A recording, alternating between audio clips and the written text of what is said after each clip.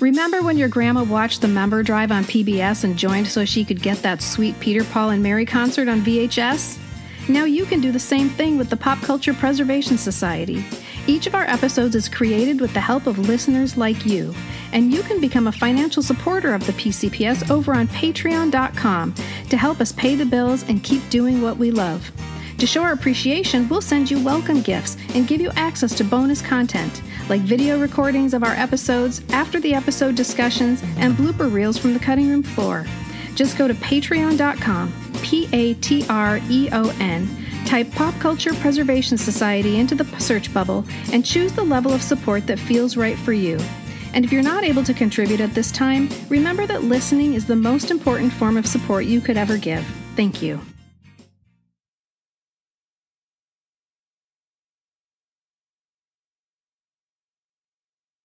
A bereft Josh hired Dr. Michael Burke to clone his late wife from the eggs she'd left behind. Thanks to a rapid aging serum, Dolly quickly grew from infant to teen to adult, at which time the real Reva resurfaced, only to get imprisoned by her life-stealing lookalike. Josh eventually, though honestly not quickly enough, got wise to what was up and reunited with his wife, after which Dolly purposely OD'd on aging serum, shriveling up into a wrinkly corpse. Hello world is a song that we're singing. Come on, get happy. A whole lot of loving is what we'll be bringing. We'll make you happy. Welcome to the Pop Culture Preservation Society, the podcast for people born in the big wheel generation who were taught to be kind. Rewind. We believe our Gen X childhoods gave us unforgettable songs, stories, characters, and images. And if we don't talk about them, they'll disappear, like Marshall, Will, and Holly on a routine expedition. And today, we'll be saving those moments when much of our one life to live was spent watching as the world turned in places like Port Charles and Pine Valley, Salem, and Genoa City. Today is all about our most memorable soap opera moments. I'm Carolyn. I'm Kristen. And I'm Michelle, and we are your pop culture preservationists. Like sands through the hourglass, so are the days of our lives. And many of those days were spent in front of our TVs during summer afternoons, on sick days from school, or breathless after a mad dash home from the bus stop. What held our rapt attention during those moments? Soap operas, whether it was All My Children, Days of Our Lives, Young and the Restless, or any of the approximately 20 soaps that ran in the 70s and 80s. We all had our favorites. Didn't we, though? Oh, absolutely. Very loyal. Oh, very loyal. And our fans and listeners are very loyal as well, as you guys will hear in today's episode. And what I learned was our Gen X youth was really the sweet spot for soap operas. They grew in popularity from the mid-70s up through the early to mid-80s. And then in 1984, daytime drama reached an unprecedented peak in profitability, popularity, and cultural legitimacy. That year, you guys, the network's yearly daytime revenue would reach their all-time apex, just shy of $1.25 billion in ad sales. And while they remained profitable throughout the decade, it was a gradual decline from 1984 on. It would never be that high again. Yeah. My God. I can see that though. I totally can see that because it was almost like clubs we were in, right? Like little sororities, like you're either All My Children or you're Young and the Restless or your Days of Our Life or your Days. Sorry, it was just Days. Mm-hmm. But you had, if you are a Gen X member and you didn't watch a soap opera, you had terrible FOMO, right? You felt maybe kind of like left out of a club. Right. I mean, what did you talk about at the lunch table? Yeah. It's another one of those things that turns out to have been at its height when we were coming of age. It seems like that's happening over and over and over again. We're the best generation ever. We really are. No, but think about it. We have so many episodes, and longtime listeners know this, that we keep, we always call ourselves the big wheel generation in our intro, but we've been saying like, oh, maybe we're the Sesame Street generation. No, we're the, Free to Be You and Me Brady generation. Bunch No, we're the Brady right. Bunch generation. We're kind of the soap opera generation. generation. And I know a lot of boomers are going to argue with that because those were their stories and everything too. I agree. It was very big for people in the, 60s and 70s that were older than we were, but it just, we have just a different experience with it, I think. Totally. And, they talked about the cultural legitimacy where it was not just, this was something like, old ladies or housewives watched or whatever. This had a broad attraction. And I wanted to ask you guys, it was so broad that there was even a 1981 Billboard charting hit about soap operas. I want to see if you guys remember this. Amy Banning likes to blab. Richard Simmons helps fight flab. Susan's having Alan's baby. No one wants Bobby for his lady. I just can't cope without my soap. It's called General Hospital, T-A-L-E, by the Afternoon Delights. By the Afternoon Delights, of course. Yes, exactly. Okay, I have a little info about why that explosion could have happened in 1984. You're right, there was a certain apex, and I think we can partially thank Agnes Nixon for that, the creator of All My Children, because prior to All My Children, soaps were for old ladies and housewives, and the stories really circulated around older people. And Agnes Nixon was like, I'm going to make this about younger people. I'm going to add teenagers to my show. And so that's when she added Erica and Jeff Martin and Tara and Philip and Chuck. And so the stories were about teenagers with actual teen problems. A lot of sex, like should we or shouldn't we? Somebody got pregnant. Are they going to get married? And then in 1984, in particular, they decided to take all of those teen stories and put them in the summertime when we were all off of school. Yes. And so all of the big, like we'll be talking about Jenny and Greg I was about later. to say my most memorable moment came during the summer of 1984. Summer I of believe. 1984. Yeah. They knew exactly what they were doing. And I even read too, the 80s was, and we'll talk about this a little bit later in the episode, but there were some real fantasy kind of storylines, things that could never happen in real life, but it was a way to escape. Like there was enough crap going on in the 80s that people just wanted to go and not have to think about all of that stuff. And I think we will see that with some of the supernatural storylines and things, obviously, that could never be in real life. But yes. And would not be allowed in prime time. Like you would never, if you saw it in prime time, you'd be like, that is not believable. I'm not watching this show anymore. Right. Daytime? Yeah, I'm going with it. Oh, yeah. And it was a huge moneymaker. I mean, so much so that in 1984, ABC also had the rights to the Summer Olympics, and they would actually not run the games for 2 hours during the afternoon and do the three soaps that All My Children, One Life to Live, and General Hospital. They kind of truncated episodes to maybe like 30, 40 minutes, and they ran all three of those. Because it would bring in more ad revenue than the Olympics would bring. Yes. That is telling. Wow. Isn't that amazing? And you're talking the 1984 Summer Olympics. We're talking the Mary Lou Retton Summer Olympics. It was a big deal when only, one network. It wasn't like it is today where you can watch every event on over 6 networks, it seems, on TV. It was like, it was on or it wasn't. And that's what we wanted to see. That's what the audience demanded. That's what brought in the dollars. And nobody missed their stories. Didn't miss their stories. Well, speaking of stories, which was what many of our grandmothers and maybe even mothers called the soaps, I'm wondering, you guys, do you remember when you first started watching soaps? I do. I mean, no. Good story, Michelle. Thanks. I know. I do have, okay, so here's what I do know. I do know that I had 3 soaps that I was completely addicted to from like say 1982 to probably 90, 91. And they all go with a certain era of my life. So I don't know, how did I start watching or why did my mom let me start watching it? I do know that I can say All My Children was like early 80s, like high school. And then I stopped watching All My Children very abruptly in the summer of 1984. In just a little bit, I'll tell you why. And then I switched to Young and the Restless. I think there was a little crossover there, but that was definitely my late high school soap of choice.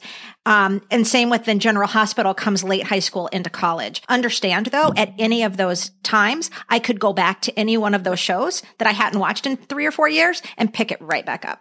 Jump right in. Yeah.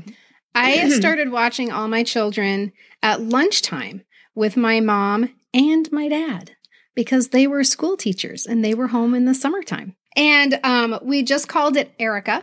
That was the name of the show. I didn't know what All My Children was until I was old enough to read, I guess. So yeah, I'm watching this before I can read. And then oftentimes it was followed by a nap. So that tells you how old I was when I was watching All My Children, which means I remember Erica Kane's first husband. Yep. Jeff Was it Martin. Jesus? Jesus.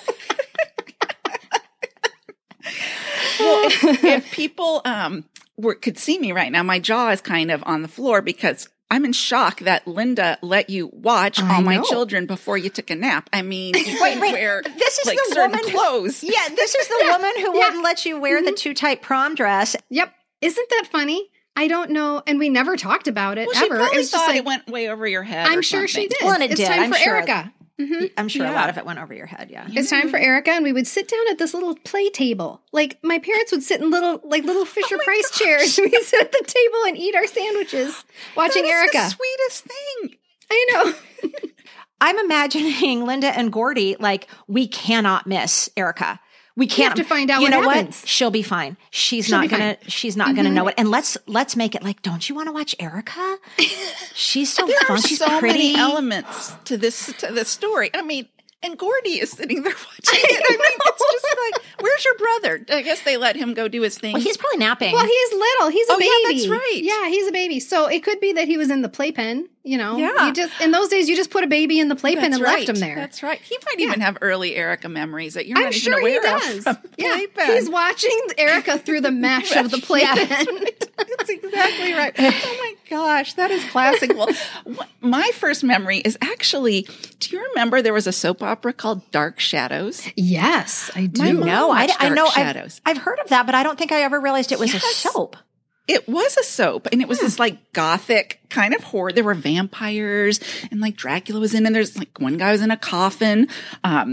It was just something. Barnabas Collins was the name I remember. remember Barnabas. And I love that He name. would grow his little fangs and do a fangs God. everyone but his fangs, and like they would like bite people in the neck. And gosh, talk about letting me watch that, because that was only on for a few years, and we're talking like late 60s, early 70s. So I don't know if I was in a playpen or where I was, but I know that name, Barnabas Collins. I know the fangs coming out of his mouth. And like, yeah, that's in my mind, as is Another World and My Granny. Oh my God. This was, and I love both. That's my such a granny grandparents. soap. It is. Another Another World. World is a granny And my soap. granny was the one, she was opinionated, and it was her way or the highway kind of a thing. And I distinctly remember this episode where there was some kind of a buffet table, and there was a punch bowl, and there was, the big ladle in the punch bowl, and somebody needed to sip if it was too sweet or whatever.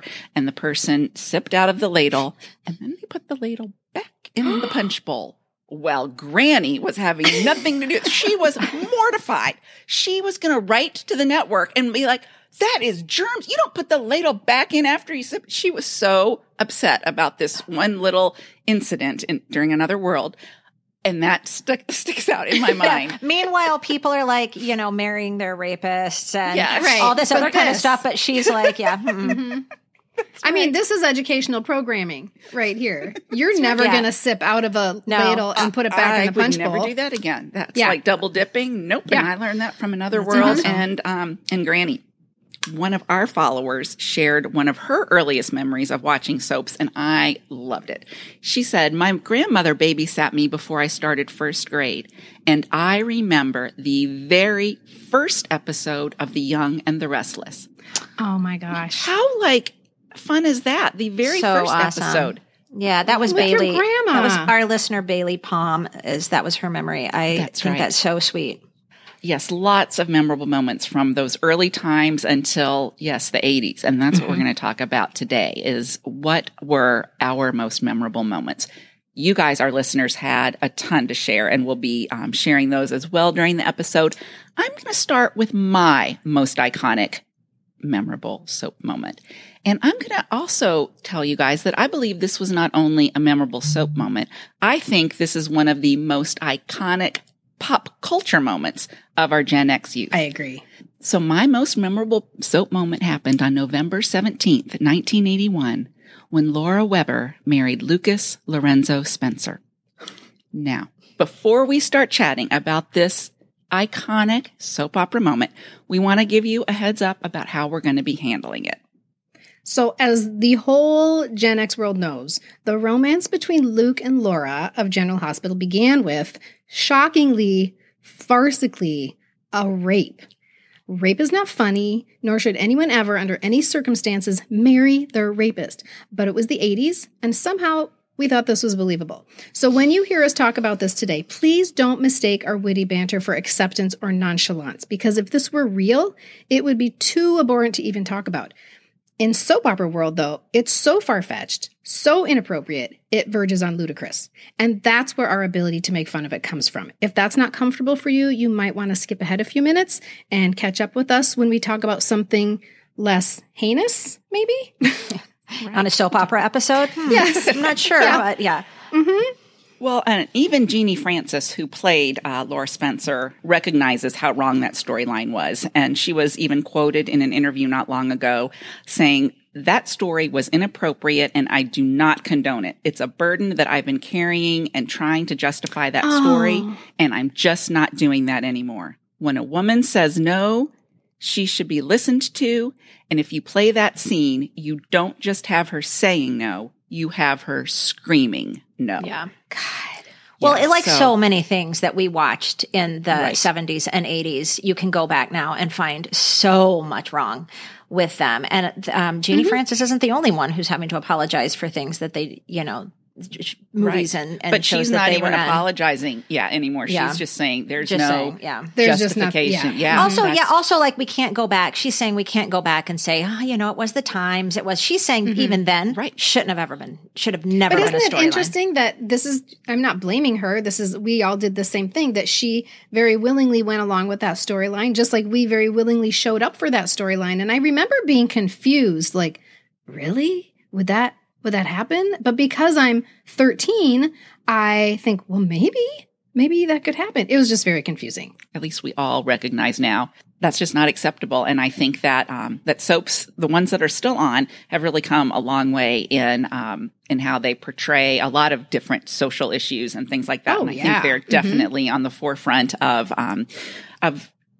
getting people to talk about them and think about them. They can be drivers of topics. That's true. So, Definitely. I mean, and that's why from this vantage point, we can look back at that storyline and guffaw, because it is so far-fetched. I just can't even think of another word for it. It's so far-fetched. Right. And like we've said, and that's kind of what soap operas were, especially in the 80s. You could not get some of the storylines we'll talk about later, talk about far-fetched. That's even a mild way to describe what those were. So let's face it, we're going to talk about this iconic pop culture moment. And if you did not know about the impending nuptials of Luke and Laura, you had to have been living under a rock. Even if you didn't tune in yourself, you undoubtedly knew someone or lots of someones who did.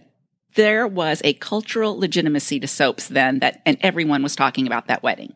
There was a massive amount of media attention that was focused on it. There was a boom in like merchandise. There was merch that went along with this wedding and Luke and Laura.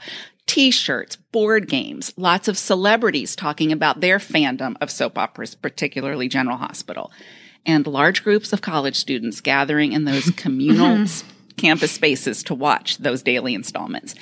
And you guys, I think for me, that is why the Luke and Laura wedding is so memorable. It is that watching it in the college lounge in North and South Dorm at Trinity University. We would walk back from class through this lounge. So it was kind of a convenient place to stop. And I've got to say, I always felt really, really bad for maybe the one or two girls who were sitting there and wanted to watch Guiding Light. Oh. I'm sorry, it wasn't going to happen. Like, we Yeah, just no. marched Sorry. in, we changed the channel, we whatever, majority rules. And Bullies. it was totally. General I know. Hospital bullies. I feel So really bad. bullies. Wait, But it yeah. wasn't during the summer? Like No, that the was wedding a was mistake. No, it was November. during school. But that Yeah, was a November. mistake. Think of the advertising I dollars know. they could have gotten had they just said, let's just postpone the wedding a little bit. Yeah. You're not She kidding. should have called Agnes Nixon. Yeah, because as you'll hear later, what had to happen for some people, since it was a school day, I remember some college professors letting people out early for Oh, you're class. kidding. No, because it was, Oh my 3 o'clock in the afternoon. No, it was probably 2 It was Central 2 time. p.m. Central Time. Well, Yes. for sure, because if the professor was a fan I mean, if I was a good teacher points. and a college professor and Gotta I was go. like, hey, you guys, guess what? We're going to not have class today. Yeah, and I just think about the it wasn't a permanent thing. Like now we can go on YouTube and watch that clip. But if you didn't see it right then, you didn't see it. You You over. missed it. And it wasn't a rerun. You missed the wedding. It wasn't like it came back on in the summer. Yeah, no and you got a reruns in rerun. soaps. You got that little moment. So for it to be so iconic, and for people like Kristen or Michelle, you didn't actually see it, but you certainly knew about it. Had friends who had watched it. Yeah, It was, yes. You know, I'm sure my dad knew about it. I mean, we had guys sitting on the floor when that particular episode was happening. I mean, I just remember that lounge, people sitting on the arms of the couch, just everywhere for this. It's as if you were at the wedding. Almost. Yeah. Mhm. Yeah, no Miss- reruns. yeah. I mean, soap opera actors are the hardest working actors, I swear, because they don't get a break. No residuals. No syndication. Yeah. I was not a General Hospital person, but like you said, that didn't matter because that's all anyone was talking about. It was in the air, and it was all about what people's plans were. What are your plans? Are you going to skip school? Are you going to skip school? And plenty of people did. And I remember sitting in English class, in Mrs. Deutsch's class, and looking at the clock at 2 p.m. and thinking, it's happening. Oh, It's happening right now. Even though I didn't know who these people were. I had no idea, Yeah, but you couldn't miss it. Yes, the buildup for it was incredible. And then there were some amazing moments in that episode. For instance, Elizabeth Taylor, who was a huge fan of General Hospital, becomes a character. She becomes Helena Cassadine, and she puts a curse on Luke and Laura at the wedding. So she is actually a guest at the wedding, and she asked to be written into the episode. And how do you refuse that? I mean, my gosh. And we also get a little surprise from Scotty Baldwin, who was Laura's first love, and he hasn't been on the soap for forever. And she goes to throw her bouquet, and all of a sudden, who pops out of like the crowd catching the bouquet? It was Scotty. That's so great. It was amazing. Scotty's And then- going to be fine. Yeah. He got that. That's No, good he was writing really- right there. He was evil, especially during that part. And then also one of the things that people might have tuned in to see was Rick Springfield. Was Dr. Noah Drake going to make an appearance? But he was needed in surgery. So he was not at the wedding with Bobby. He wasn't at the wedding? No. And Bobby, who he was dating, was Luke's sister, but he was not able to make the wedding. Somebody had to hold down the fort, I guess, back at the hospital. So, At General Hospital. yes, exactly. It's actually called General Hospital. Yeah. General Hospital. Mhm. So some of our followers had some memories from this particular iconic soap moment. So MP123 says her favorite soap moment, gotta be Luke and Laura for me, and that I somehow talked my mom into signing me out of school early and picking me up so I could get home in time to see Luke and Laura's wedding. I think that's a lot of people's stories. Can you Yes. get your mom to come get you early? Dentist appointment, right? Yeah, those Mary, were a lot cool of people, moms. I think, were in that same boat with you. Yeah. Did you guys know that more than 3 million people tuned in? It's Is that like the it's- Super Bowl? Yeah, exactly. That probably episode right up is the there. most watched daytime episode obviously. Ever in history? Ever, never. Ever. Wow. Our followers shared some other Luke and Laura moments that were their most memorable. Melanie remembers when Luke was mayor and he was looking out at the lawn and he saw Laura, who had been presumed dead. He went running outside to her while Think of Laura by Christopher Cross was playing. Think of Laura, left don't cry. I know she wanted that way. I'm imagining, that I didn't watch it, but I'm song. imagining him running in slow-mo with all that curly Think of hair kind of Laura. going Yep. whoosh in the wind, like in slow-mo. We are going to put a link to that YouTube clip because you will get teary. Yeah. Without, even if you weren't a watcher. Right. Well, and we know that it's on YouTube because then Julie replies to Melanie and says, I watch this on YouTube every so often and still get goosebumps. I love that, Julie. That's my people. Like, if you're just like, I'm having a bad day, you know what I'm going to do? I'm going to go watch that yeah. Luke and Laura clip where he's running I'm going out to go her, watch I yeah. Think of Laura. I mean, and that also says another brilliant move. If you attach a song to a moment, Yes. it's going to stick in your memory and it's going to make you have an emotional attachment to it. And that was good business for Christopher Cross, too. Well, that now that- Think of Laura becomes a huge hit. Well, and he wrote that song is actually about Luke and Laura. So smart. So smart. yeah. So and smart.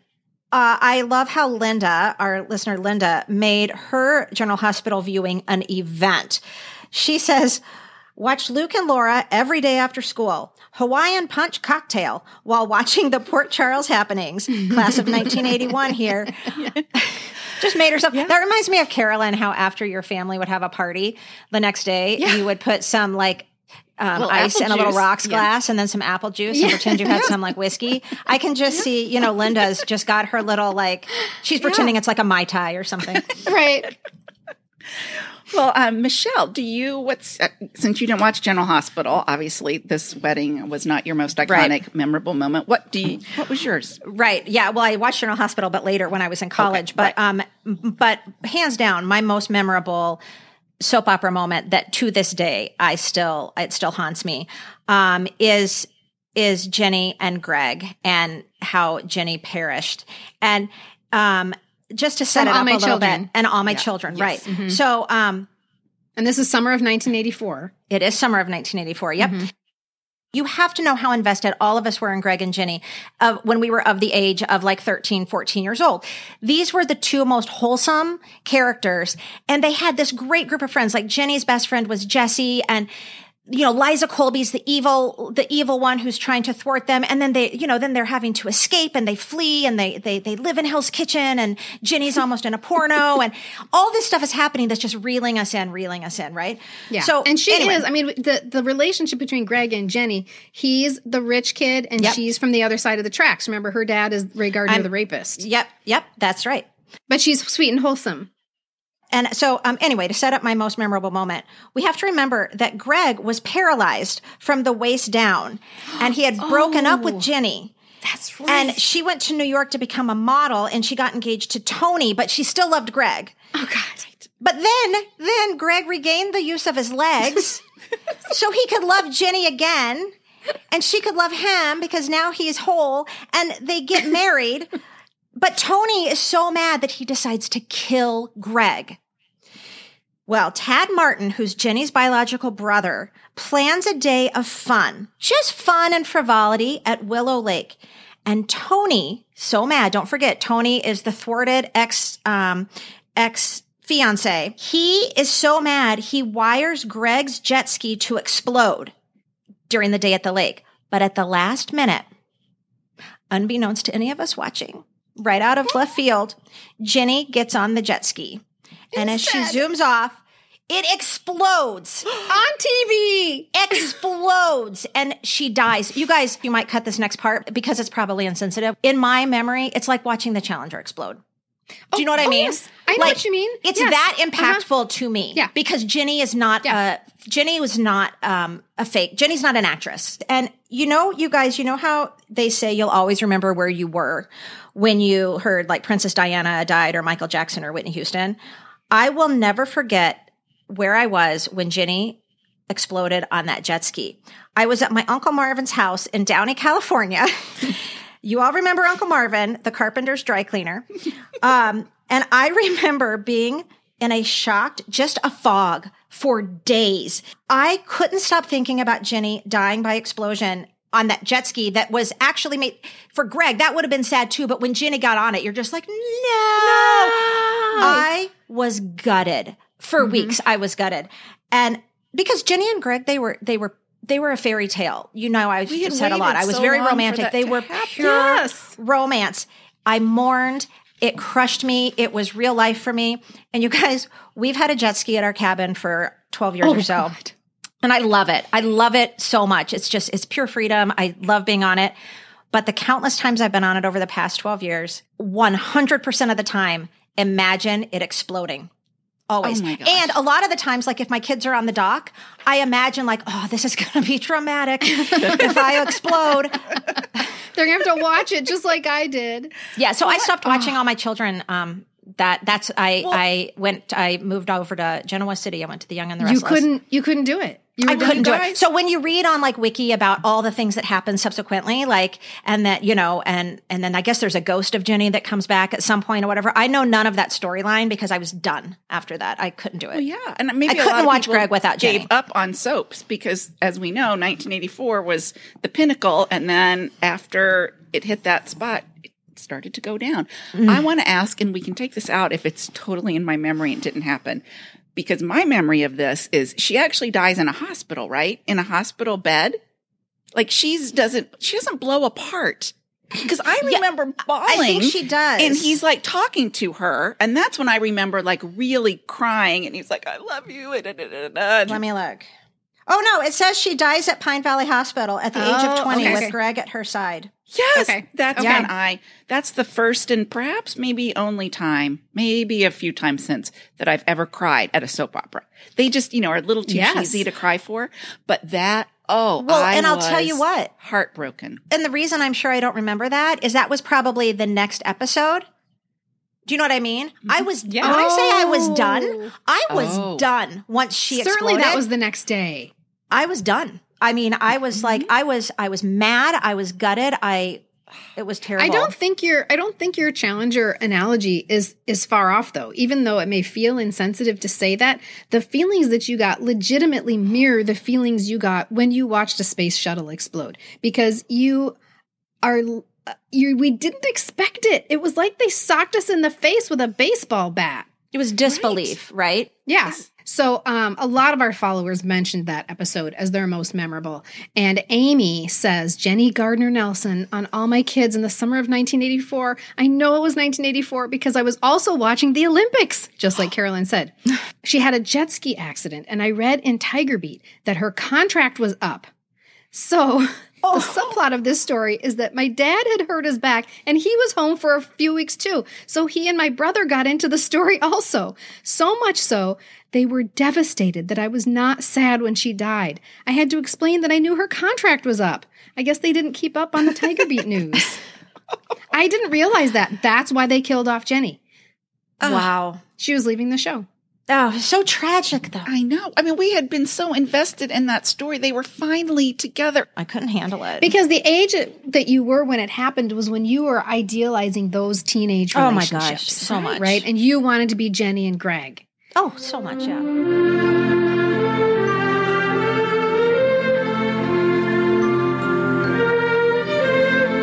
Well, All My Children actually provided a lot of memorable moments for our followers. Our friend Erica Wides, you guys all know Erica from Funny People Making Food, and she's been a guest a couple times on the podcast. She had a great memory to share. So she said, we are not a soap-watching household at all, much more PBS. But in 6th grade, I got pneumonia and had to stay home for like 10 days. My mom had just gone back to work after being a stay-at-home mom for 12 years, so I had to just be sick alone. So GenX. So I'd watch the daytime game shows and then had no choice but to watch soaps until that first Gilligan's Island came on. I started watching All My Children because it came on first in the afternoon lineup and was stunned that there was a character with my same name. I didn't know any other Ericas until high school, so I was fascinated with her. It was the storyline where Erica Kane wants to buy a disco. That's all. That was the whole storyline. But I was so impressed that she had the resources and the bravado to buy one. I didn't know any women in business, and it was a really radical idea to me. I followed Susan Lucci from a distance for years after that, and when she finally won her Emmy, I was really thrilled for her. She had made an impact on a little dork on Long Island who spent her sick hours learning that women can be powerful and in charge of their destinies. That's amazing, Erica. Yes. Erica's going to go buy a disco. That's right. Well, maybe Susan Lucci listens to the podcast. Well, sure she does. Yeah. This right. podcast? Now she knows the story, Erica. Yeah. Mm-hmm. Oh, that's funny. Yes, I love Our that friend story. Colleen, who was my All My Children buddy in college, shared her All My Children story here. In the summer of 1981, my family moved to Dallas, Texas. My brother was away at camp.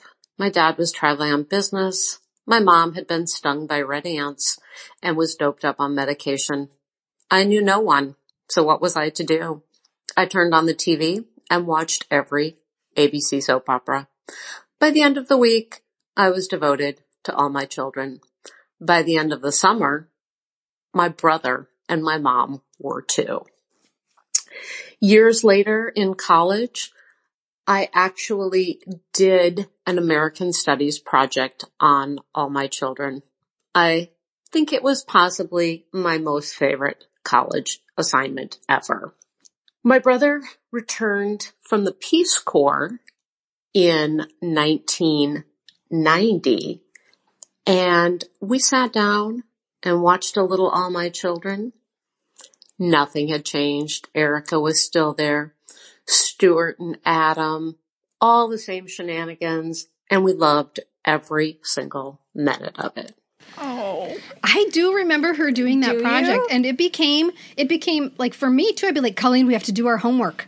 We have to watch All My Children. It's homework. You guys shut up. It's homework. And there's so much truth in the, you can go decades without watching. Many of our followers shared some similar memorable moments. Say that 10 times fast. Bo and Hope's wedding on Days of Our Lives was mentioned many times. M likes to read. That's one of our Instagram followers, remembers this. She said, Bo kidnapping Hope from her wedding to Larry with Holding Out for a Hero playing in the background. We were glued to the TV for all of it.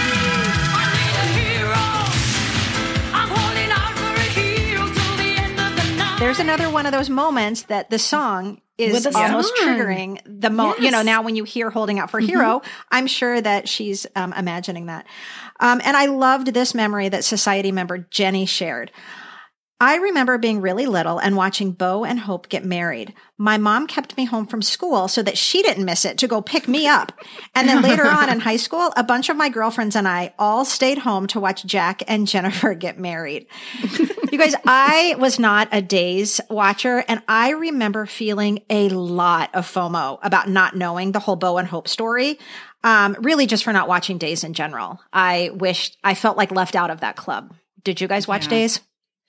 I am so loyal to All My Children. I had a brief stint of watching Santa Barbara because one of my roommates watched Santa Barbara. Oh, you're the one. Otherwise, Santa Barbara. I'm just a brief. Yeah, I am the one person. We are the You're two the people. two people who watch Santa Barbara. And it's so funny because when we talked about doing a soap opera episode, I was like, oh God, I'm all in. I'm all about the soap operas. I know so much about soap operas. And then all these people start saying these names that I don't know, and I realize I've just been living under an All My Children rock. Yeah, but I don't know anybody else. But except surely Luca you Laura. knew who Bo and Hope. You knew Bo and Hope. No, I really didn't. Oh, really? No, I don't. Oh, see, I don't. to me, they were like that. I don't remember what time frame that is, and people right now who are Bo and Hope fans are screaming at that was 1980, whatever.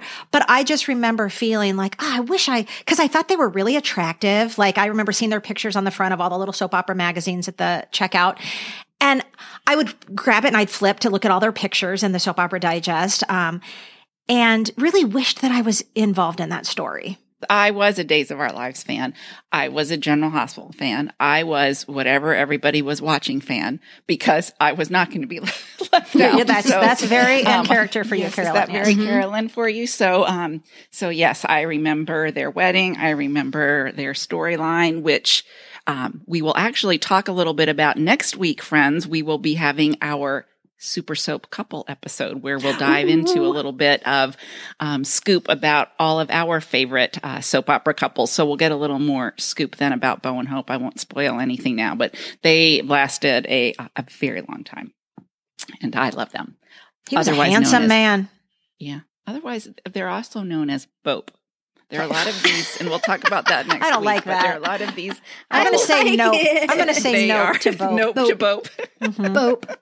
That's awesome. Oh, well, like our friend Colleen, who shared her memorable moment that involved her family. I loved that. I love that she has this this bond with her brother, especially that revolves around All My Children.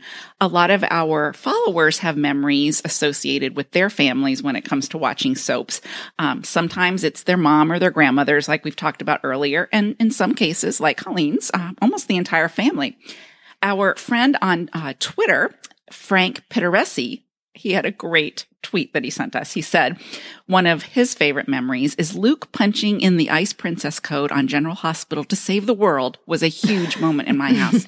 My mom and I were cheering like it was a sports event.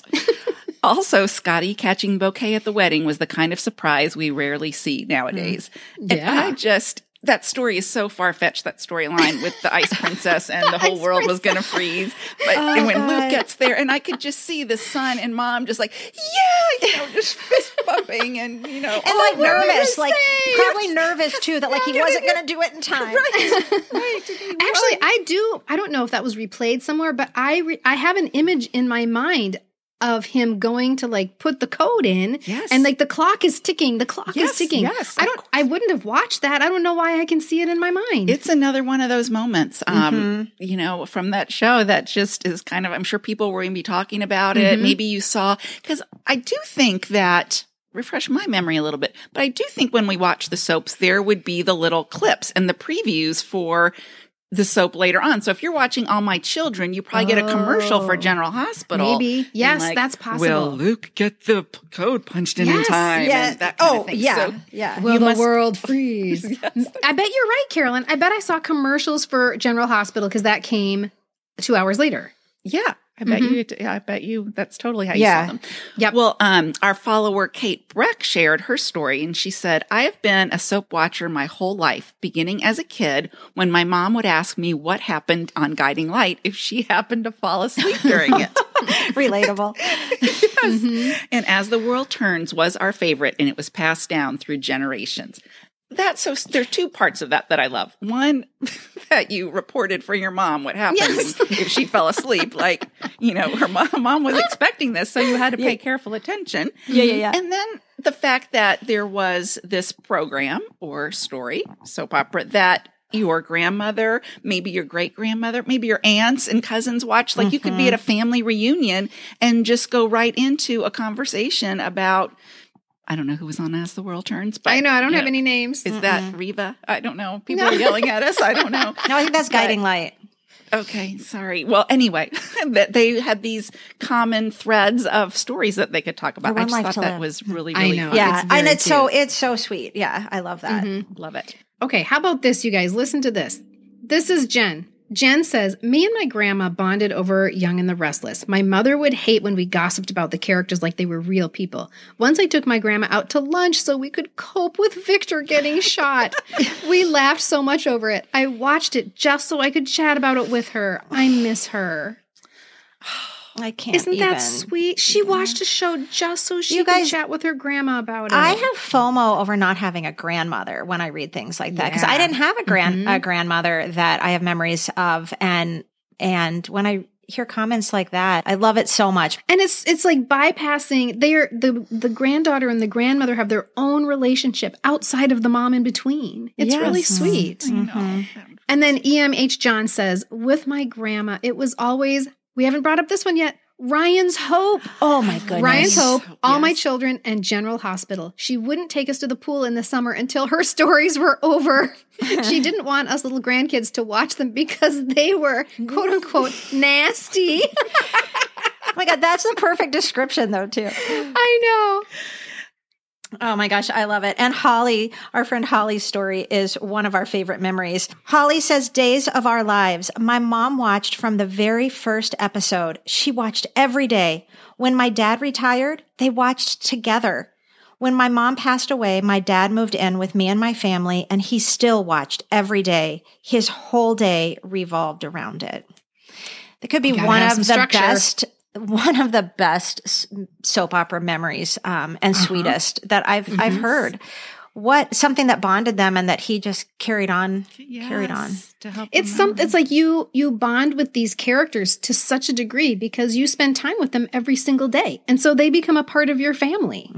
Yes, exactly. I love that, and I love that when he moved in with her, that she got to see that, and probably her children got to see Grandpa, watching this, and a way to kind of, probably still feel close to his wife. That's what I was going to say. It was a way for him to carry. Days of Our Lives provided like a vehicle for her dad to carry her mom with him to Spend continue in the with stories. her each day. Yeah. That's so sweet, Holly. Watching soap operas was not a solitary event for many of us. It was the communal watching of it that provided us with so many of our memorable moments. My dad says he actually remembers his mom getting a dress for the wedding. And the wedding was going to be at a neighbor's house. And so my dad is like, oh, somebody's getting married. And it turned out that they were getting dresses and meeting at a neighbor's house for a wedding on Guiding Light. Oh my God. She got a new dress. Yes. Stop it. That's And next she level. walked across town. Yeah, for the wedding. And she just kept calling it the wedding. My dad thought there was a real wedding. That's fantastic. And that was my grandma's time with her girlfriends. They all did this together in their new dresses. Yes. Isn't that cute? Oh, that's so sweet. And I got my roommate, my freshman year roommate in college, I got her to watch All My Children with me because, the room is like 200 square feet and I have the little TV. So what's she going to do? She can't not hear what's happening to Erica. And this led to our whole floor gathering in our tiny room when Erica gave birth to Bianca, her only child. After so many husbands, we're all just crammed in this room watching Erica giving birth. Okay, I just got Who's Dude because I had stopped watching, obviously, I've told you. I stopped watching, but that's like one of those events that was like a Luke and Laura thing for me. Yeah. I remember it was like, oh my God, Erica had a baby or Erica just had a baby. Like that was a big Kane deal. finally had a baby. But I used to buy those when I started like making my own money and stuff. And also, to be honest, my mom would have bought these for me in high school. I loved buying the little Soap Opera Digest magazine. I bought those regularly. I didn't have a subscription or anything, but I could catch up with like All My Children, even though I hadn't watched it since 1984, or I could catch up with, maybe I read about Bo and Hope. I don't know. But that I would have never remembered her daughter's name or anything until you just said that. But yes, Bianca. And I didn't even watch it then. Bianca. Our follower, Amy Richardson Brown, also shared, I got hooked on Days of Our Lives thanks to dorm life. Back in the day, there was one TV lounge with one TV, and whoever got there first controlled what everyone watched. Up at the University of Northern Colorado, there was one girl in my dorm who faithfully planted herself in the TV lounge 5 minutes before Days of Our Lives started, and then fought off anyone who wanted to turn it from the NBC soap opera lineup. My roommate was a huge Days of Our Lives fan and asked me to spend 1 week, just 1 week, watching this ridiculous show with her. 1 week was all it took. In addition to riveting storylines, it was a great way to meet people in my dorm. All I had to do was ask questions like, who is that? Why are they playing that ominous music for that guy? Wait, so is she related to that family or not? Plus, the ever-popular, I thought he was dead. And voila, instant connections with my dorm mates. So that's a good true, point. right? Yes, So exactly. true. And then Silver Swavey. Silver Swavey? I hope I said that right. Wavy. Silver Swavey. I think it's Silver Oh, Silver Swavey? Swavey. I don't know. General Hospital with my best friends while snacking on rye crisps and cottage cheese. Okay, Good times. that's such a snack. Were That's you so drinking 80s. a tab too? Yeah. No, she needed to meet up with our other society member and have a Hawaiian punch cocktail. Oh, that's true. That's true. That would have been good. a little cocktail party. It seems like so many of you and us have college memories tied to watching soaps. Honestly, in the 80s, this is like I said earlier, in the 80s, it's like what soap you watched was kind of like a sorority you belonged to in a way. It was like you had sisters, right? So Kate told us, I got my college friends into it, and that was As the World Turns. And we would take turns taking notes in each episode for those that were in class. All those note-taking skills coming in handy for As the World Turns. We even coined the term OMG way before it became a text abbreviation. We loved Holden, shirtless under his overalls, and Lily down by the Snyder Pond. Oh my God, that's funny. Holden and Although Lily down by the Snyder do- Pond. I don't know. I'm just like, and he's shirtless under his a good overalls. song. But I do remember the character who was shirtless under his overall. Like, I didn't remember his name, but I remember there being a Oh, soap wait, opera. that was his look? Yes, he would just wear overalls without a shirt under them. Oh, what Without- town was this? Like, Well, it was Walnut As the Grove. World Turns town. well, seriously. Oh, my that goodness. was his uniform? I mean, costume? What do they call it? He was very cute. Yeah. he Also, was Kate, like- I would love to know, because I bet the answer is yes. Did you take more copious notes for As the World Turns than you did in like Bio 100 or, Likely. your art history class? Let's be And real. then another listener, L.J. Wiggin, says approximately 1988 in college dorms TV lounge, when Stefano came back alive, we could hear gasps and screams from the TV lounges on floors above and below us because everybody was watching Days. I love that so much. A collective. You can just hear it like, ah! That's right. He's not dead. Can you imagine if you had been in college when Jenny's jet ski blew up? What would that have sounded like in the dorm? There would have been screams and sobs, like as if, you know what? Like as if when we watched The Challenger, Yes. I was Yes. in, where I was 11th grade. in Yeah. college. I was Scream in college when that and happened. dead silence. Yeah. Golly. I got a real kick out of reading some of our followers' responses because if you weren't familiar with the storyline or the soap opera, they could sound really funny. Like Robin, who wrote to us and said, Young and the Restless, when Victor took Michael captive and kept him in the shelter and served him rats on a platter. Yes. What? Okay, wait, how about this one? Billy Clyde sensed the attraction between his wife and Benny and tried to bury them alive. I remember that. I remember that. Oh, gosh, yeah. Okay, how about this one? Marion came to Stuart with devastating news. She had awakened in bed with a gigolo, Paolo. Paolo. That is if there is a gigolo not named Paolo, I'd like to see. I know, right? Okay, and then there's this one. Several folks mentioned Riva in the fountain. And I was like, who is this Riva? And why is she bathing in a fountain? And apparently this is also known as Riva's christening. In the popular culture world, it's known as Riva's christening. It's from 1984 and it's from Guiding Light. So I was like, I need to do a little bit of research about this. So it sounds like Riva's christening is sort of like an early Me Too moment before people even knew that slut shaming was a thing. But Riva did, because in 1984, after years of slut shaming from the entire town of Springfield, she decides to give all those assholes exactly what they wanted. And she strips out of her glamorous cocktail gown, and she jumps into a fountain, and she baptizes herself the slut of Springfield. Famously screaming it, those exact words, I'm the slut of Springfield. And she's ranting and she's crying because she has had enough. And that moment made a big impact on people because they're still talking about it 40 years later. She took her power back, man. Go Riva. Yeah, she did. I'm going to go find that clip. That sounds great. And we have another memory from Leah, and this one is so funny, and it's so Erica Kane. He said, when Erica Kane faced a bear and told him, I am Erica Kane. Get away from me, you disgusting, disgusting beast. You may not do this. Do you understand me? You may not come near me. I am Erica Kane, and you are a filthy beast.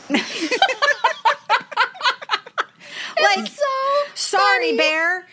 Do you know who I am? I know. I am Erica Kane. Oh my God. Yeah, You know she what has would like be a really funny? diatribe. She's like having a conversation with him. Erica Kane, as everybody knows, as the whole world knows, she holds the record for the most married soap opera character in the history of soap operas. And she's also considered to be the most popular character in soap opera history.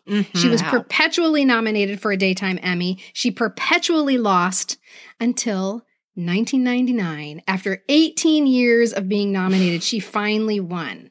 So just a little backstory on Erica Kane, the soap opera queen. She started on All My Children as a 15-year-old. Remember when I talked about how Agnes Nixon tried to populate the show with teenagers? And so Erica was sort of the antidote to the classic soap opera heroine who waited to be rescued by a man. That's what Erica's role on the show was going to be. She famously had a legal abortion in 1973, right after Roe v. Wade was passed. And then later, in 2005, they revived that storyline by revealing a new character, Josh, who was Erica's aborted fetus. I'm not even kidding. It's just so ridiculous. It's so absurd. So apparently the doctor who performed the abortion transplanted the fetus into the womb of his infertile wife. No. Yeah, I know. That could happen, right? Oh, it's okay, so great. Please, conspiracy theorists, that can't happen. Okay. But Erica also famously was the first parent of a lesbian character. Bianca. Remember when Bianca was born? I think Bianca, there may have been a little, did you guys read about SORAS? Soap opera rapid aging syndrome. So Bianca was definitely a victim of soap opera rapid aging syndrome because eventually she has to come out to Erica as a lesbian. And from a year's standpoint, she would have been about 11. But on the TV show, she was like 23. So anyway, that story of Bianca coming out to Erica was inspired by Chaz Bono coming out to Cher. Because Cher famously had a lot of difficulty with it. And so then Erica sort of modeled her response on Cher. Huh. Wow. Yeah. I love that. The more you know. That's You right. know what? One vivid memory I have from All My Children, and I think it would be that first marriage from Erica Kane. A vivid memory I have about Erica Kane was when she was married to, who was her first husband? Jeff Martin was her Jeff, first husband. Okay. Yeah. I believe this is when this happened. She wanted to get pregnant, but he didn't want her to yet. Like they were going to wait. And she was taking the pill. Well, she would take out her pill case out of the medicine cabinet. I just remember that case. And I think I remember thinking, my mom has one of those cases. You're like, why is she flushing perfectly good candy down the sink? Okay, and there could be another storyline that came later. Either that storyline is twisted in your memory, or there's another storyline that came later because when she married Philip, maybe it was Philip, he wanted to get pregnant and she did not, and she was secretly taking the little candies. Maybe that's the story. And so, you could have seen her grab the candies out of the medicine cabinet and secretly taking them. What year He would that found have her been? birth control pills, and that's why they got divorced. What 'Cause year he would found that her have birth been? control pills. I feel like I remember that. No. 4? Wait, with not the one Carolyn, the one with Philip. Yeah, it could I have been think like I think I got it. Oh, I mixed thought up. that was I think in, that like, might later. be the story. I feel like I remember a birth control Well, pill it could have been. It episode could have with- been Jeff. I mean, let's be honest. There were a lot of husbands. So I just pick a remember name. like Pick a being name. really just like I was thinking, wow, she's lying, but she's Yeah. being really dishonest. You're right. I think it's the other way around. I think she didn't want to and he wanted Yeah. to. Mhm. But And yet that- also thinking like, well, she should get, if she doesn't want to have a kid, then she should do that. Good for her. You know, I think I had a little bit of that in there too. Yeah. Well, and that is really Erica's character arc for 55 years is that she's married to people who want her to be a little housewife, and Erica was never going to be that. And then she they get could divorced. chase away bears by just saying, Right. I am Erica Kane. I am Erica Kane. Well, you guys, besides the love triangles and the paternity issues and the kidnappings and the dead and not dead, there were some wild paranormal time travel and science fiction storylines that made for, again, some memorable moments in people's minds. When we pose this question, what is your most memorable soap opera moment, to our followers, our friend Nina, she had a quick answer for us. On Twitter, she said, any answer other than any other answer than Marlena possessed by the devil is unacceptable. And if you were a Days of Our Lives fan back then, you would agree. Her eyes would turn red. Oh my God. And she would be, and then she would like turn around and you knew it was the bad Marlena. And so I can totally agree with you there, Nina. That was a wild storyline that I will never forget as a watcher of that. Beth is Sleeping says, Marlena's possession was bananas and was happening at the same time as the OJ trial, if I remember correctly, which had me skipping classes in college not to miss all the drama. I mean, those two things happening at the same time, that is unbelievable. Again, those are, I mean, I don't want to say, would you consider OJ a pop culture moment? Oh, absolutely. Yeah, 100% that is a pop they're, culture they're moment. kind of Yes. happy, but that's not happy. But oh, no. yeah, No. It was on our Definitely, yeah. TVs. Oh my gosh, It was on our ever TVs. on our TVs? Okay, how about this crazy storyline from One Life to Live? You guys, I just can't even believe this. Okay, from One Life to Live.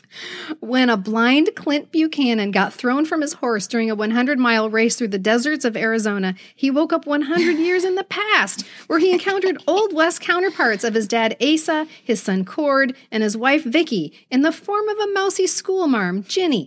Vicky eventually found her way to 1888 to rescue Clint, only to catch her husband about to exchange vows with Ginny. Vicky and Clint made sure that Ginny wound up with Randolph Lord, lest Vicky never be born. Then, with the help of a Native American named Clear Eyes, No. returned to the present day. No DeLorean required. Oh my gosh. It's Oh my God. insane. I mean, you got to imagine the writers in the writer's room just laughing until their guts are busting. Like, and then what if we, and it's like, and they're like, no, that's not nearly, ridiculous enough. Like, it's almost like nothing is off the table because listen to this one. No. This is from Guiding Light. I could not believe, I didn't God. watch Guiding Light. So when I read this storyline, I was like, no. Oh no, there's photos that go with it. When Riva was presumed dead, again, In a plane crash orchestrated by archenemy Annie Dutton, a bereft Josh hired Dr. Michael Burke to clone his late wife from the eggs she'd left behind. Thanks to a rapid aging serum, Dolly quickly grew from infant to teen to adult, at which time the real Reva resurfaced, only to get imprisoned by her life-stealing lookalike.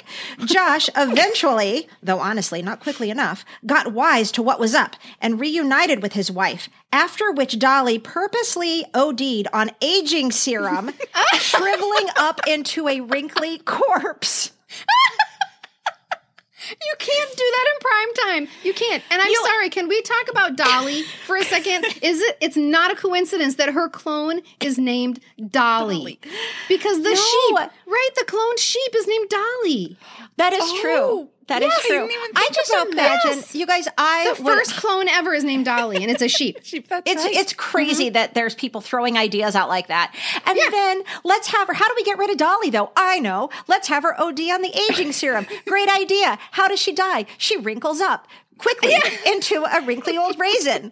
And then it's like, it's the most ridiculous, ideas that are hilarious.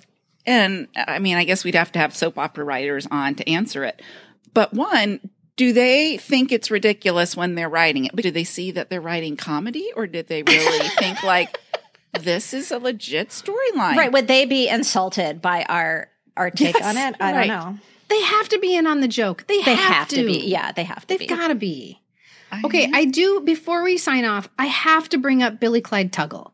I just have to talk about Billy Clyde because, do you guys want to see? Do you guys know Billy Clyde Tuggle? The name is familiar, yeah. I'm going to show you a picture of Billy Clyde Tuggle right now because this could be one of my all-time favorite soap opera characters. And then I'm going to show you the photo, and then we'll talk about Billy Clyde. Okay. There's Billy Clyde. Oh, yep, there he is. Yep. Okay. So I got super Hoosker dude when I was recently reading an article in the New York Times about Christine Baranski. Christine Baranski, the Broadway actress, she's in Mamma Mia, she's in The Birdcage, she had she's everywhere, right? She was in The Good Wife. She was in The Good Wife. She's extremely talented. So anyway, she talked about how she guest starred on All My Children 10 days after giving birth to her first child. So this is in 1984, I think. And she did it as a favor to her husband. She was married to Billy Clyde Tuggle. Billy Clyde Tuggle was a character on All My Children who moved his prostitution ring to Pine Valley after the town's previous pimp, Tyrone, left. Tyrone, who was played by the second Gordon from Sesame Street. I was about to say, that was Gordon. Yes. So Christine Baranski plays his girlfriend and the manager of the trailer park where they live. And together, they kidnapped a lot of people. But in this instance, they kidnapped Adam Chandler and they hid him in their trailer in this very Three Stooges style storyline. I don't know if it was supposed to be comedic, but it is laugh out loud funny. And in the article, she's like, please don't Google it. Please don't Google it. So of course I Googled it. Of course. At one point, they call information to get Adam Chandler's phone number and address so they can make a ransom call. But the number's unlisted. And the best line from the scene, Christine Baranski says, I cut up my best magazine to make that ransom note. That had to be comedy. Oh my gosh. She was, and even at this point, she was a huge Broadway star. And Billy Clyde Tuggle, that's not his real name. I'm so sorry, Billy Clyde Tuggle. His name is Matthew. So at this point, she's a huge star, and Matthew is on All My Children. And he was always kind of hidden behind her star a little bit. He was Pine Valley's best pimp. He was really good. And he wrote his own parts. Billy Clyde Tuggle wrote his own. He did, yeah. I've always loved Billy Clyde Tuggle. First, because he was outrageous, but I also just love his name. I was always drawn to those storylines. Is that creepy? Like that whole pimp prostitute, and I think it was just because I was a kid, it was so shocking. Right, and it was so, kind of, right. Who was it? Somebody's grandma told her too nasty, but I think it was like I was getting away with something. You're kind of like peeking behind the curtain when you're watching soap operas, and you get to watch, like you said, not on prime time. Yes. So you get to watch a lot of stuff that's so inappropriate, but we had questions. We were curious. I learned about pimps from all my children. Absolutely. I learned about prostitution from all my children. And I learned that Estelle didn't want to be a prostitute. Right. Billy Clyde Tuggle was making her be a prostitute. That's right. And that's why I eventually tried to bury her alive with Benny Sago. I remember all that. Oh, my Lord. Oh, my God.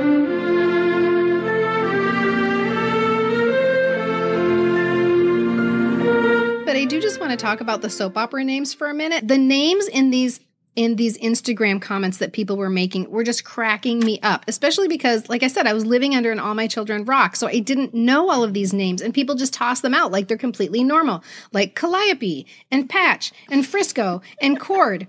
But here's something really interesting. Most famously, the name Ashley. So the naming of soap opera characters can actually affect culture because the name Ashley became notoriously popular starting in the 1980s. How many millennials do you know named Ashley? Yeah. How many Gen Xers do you know named Ashley? None. So before the 1980s, that Ashley was a boy's name, actually. But then came Ashley Abbott from The Young and the Restless. And The Bold and the Beautiful, actually, too. And that was starting in 1982. And then the world of Ashley's is born. And Ashley is still on TV today, you guys. She finally won a Daytime Emmy in 2018. I think she looks exactly the same. Yeah. And yeah. I've got to say that my first year's teaching, I taught middle school, mid-90s. This makes perfect sense, early mid-90s. One year, I had 6 Ashleys. Oh, my 1982. gosh. They were all born in 1982. Yep. And I Yes. could totally see those moms sitting around Yep. Watching Young and the Restless. Absolutely.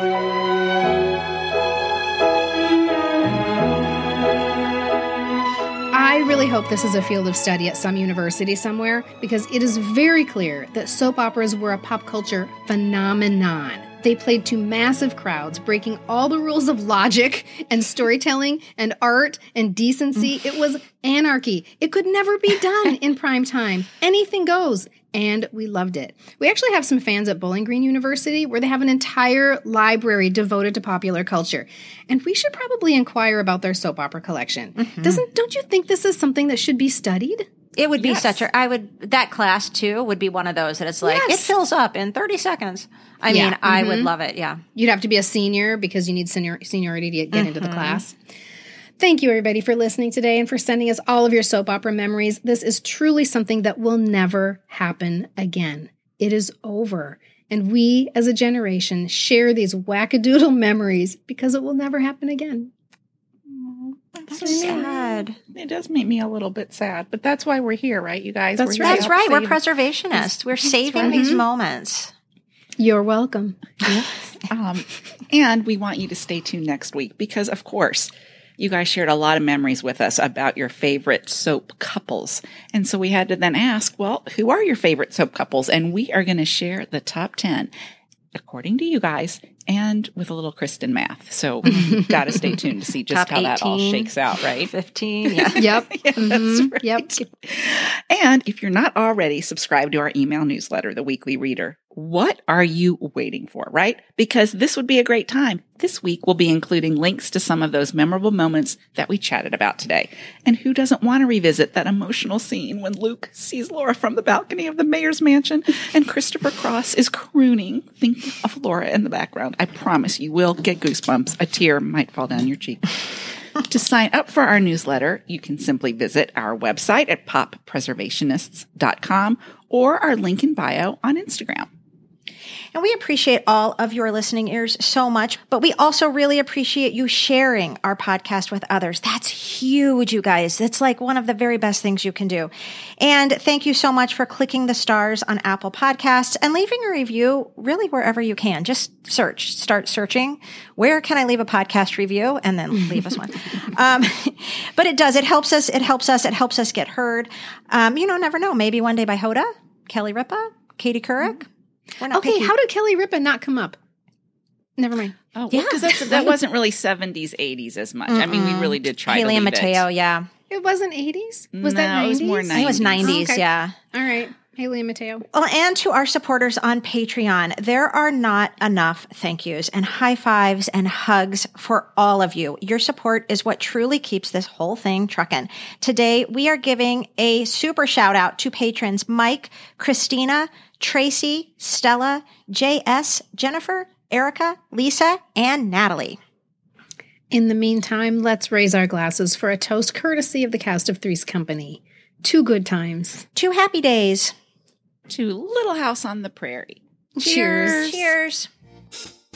The information, opinions, and comments expressed on the Pop Culture Preservation Society podcast belong solely to Carolyn, the Crushologist, and Hello Newman, and are in no way representative of our employers or affiliates. And though we truly believe we are always right, there is always a first time. The PCPS is written, produced, and recorded in Minneapolis, Minnesota, home of the fictional WJM Studios and our beloved Mary Richards. Nanu Nanny, keep on trucking, and may the force be with you. Something always happens whenever we're together. We get a happy feeling.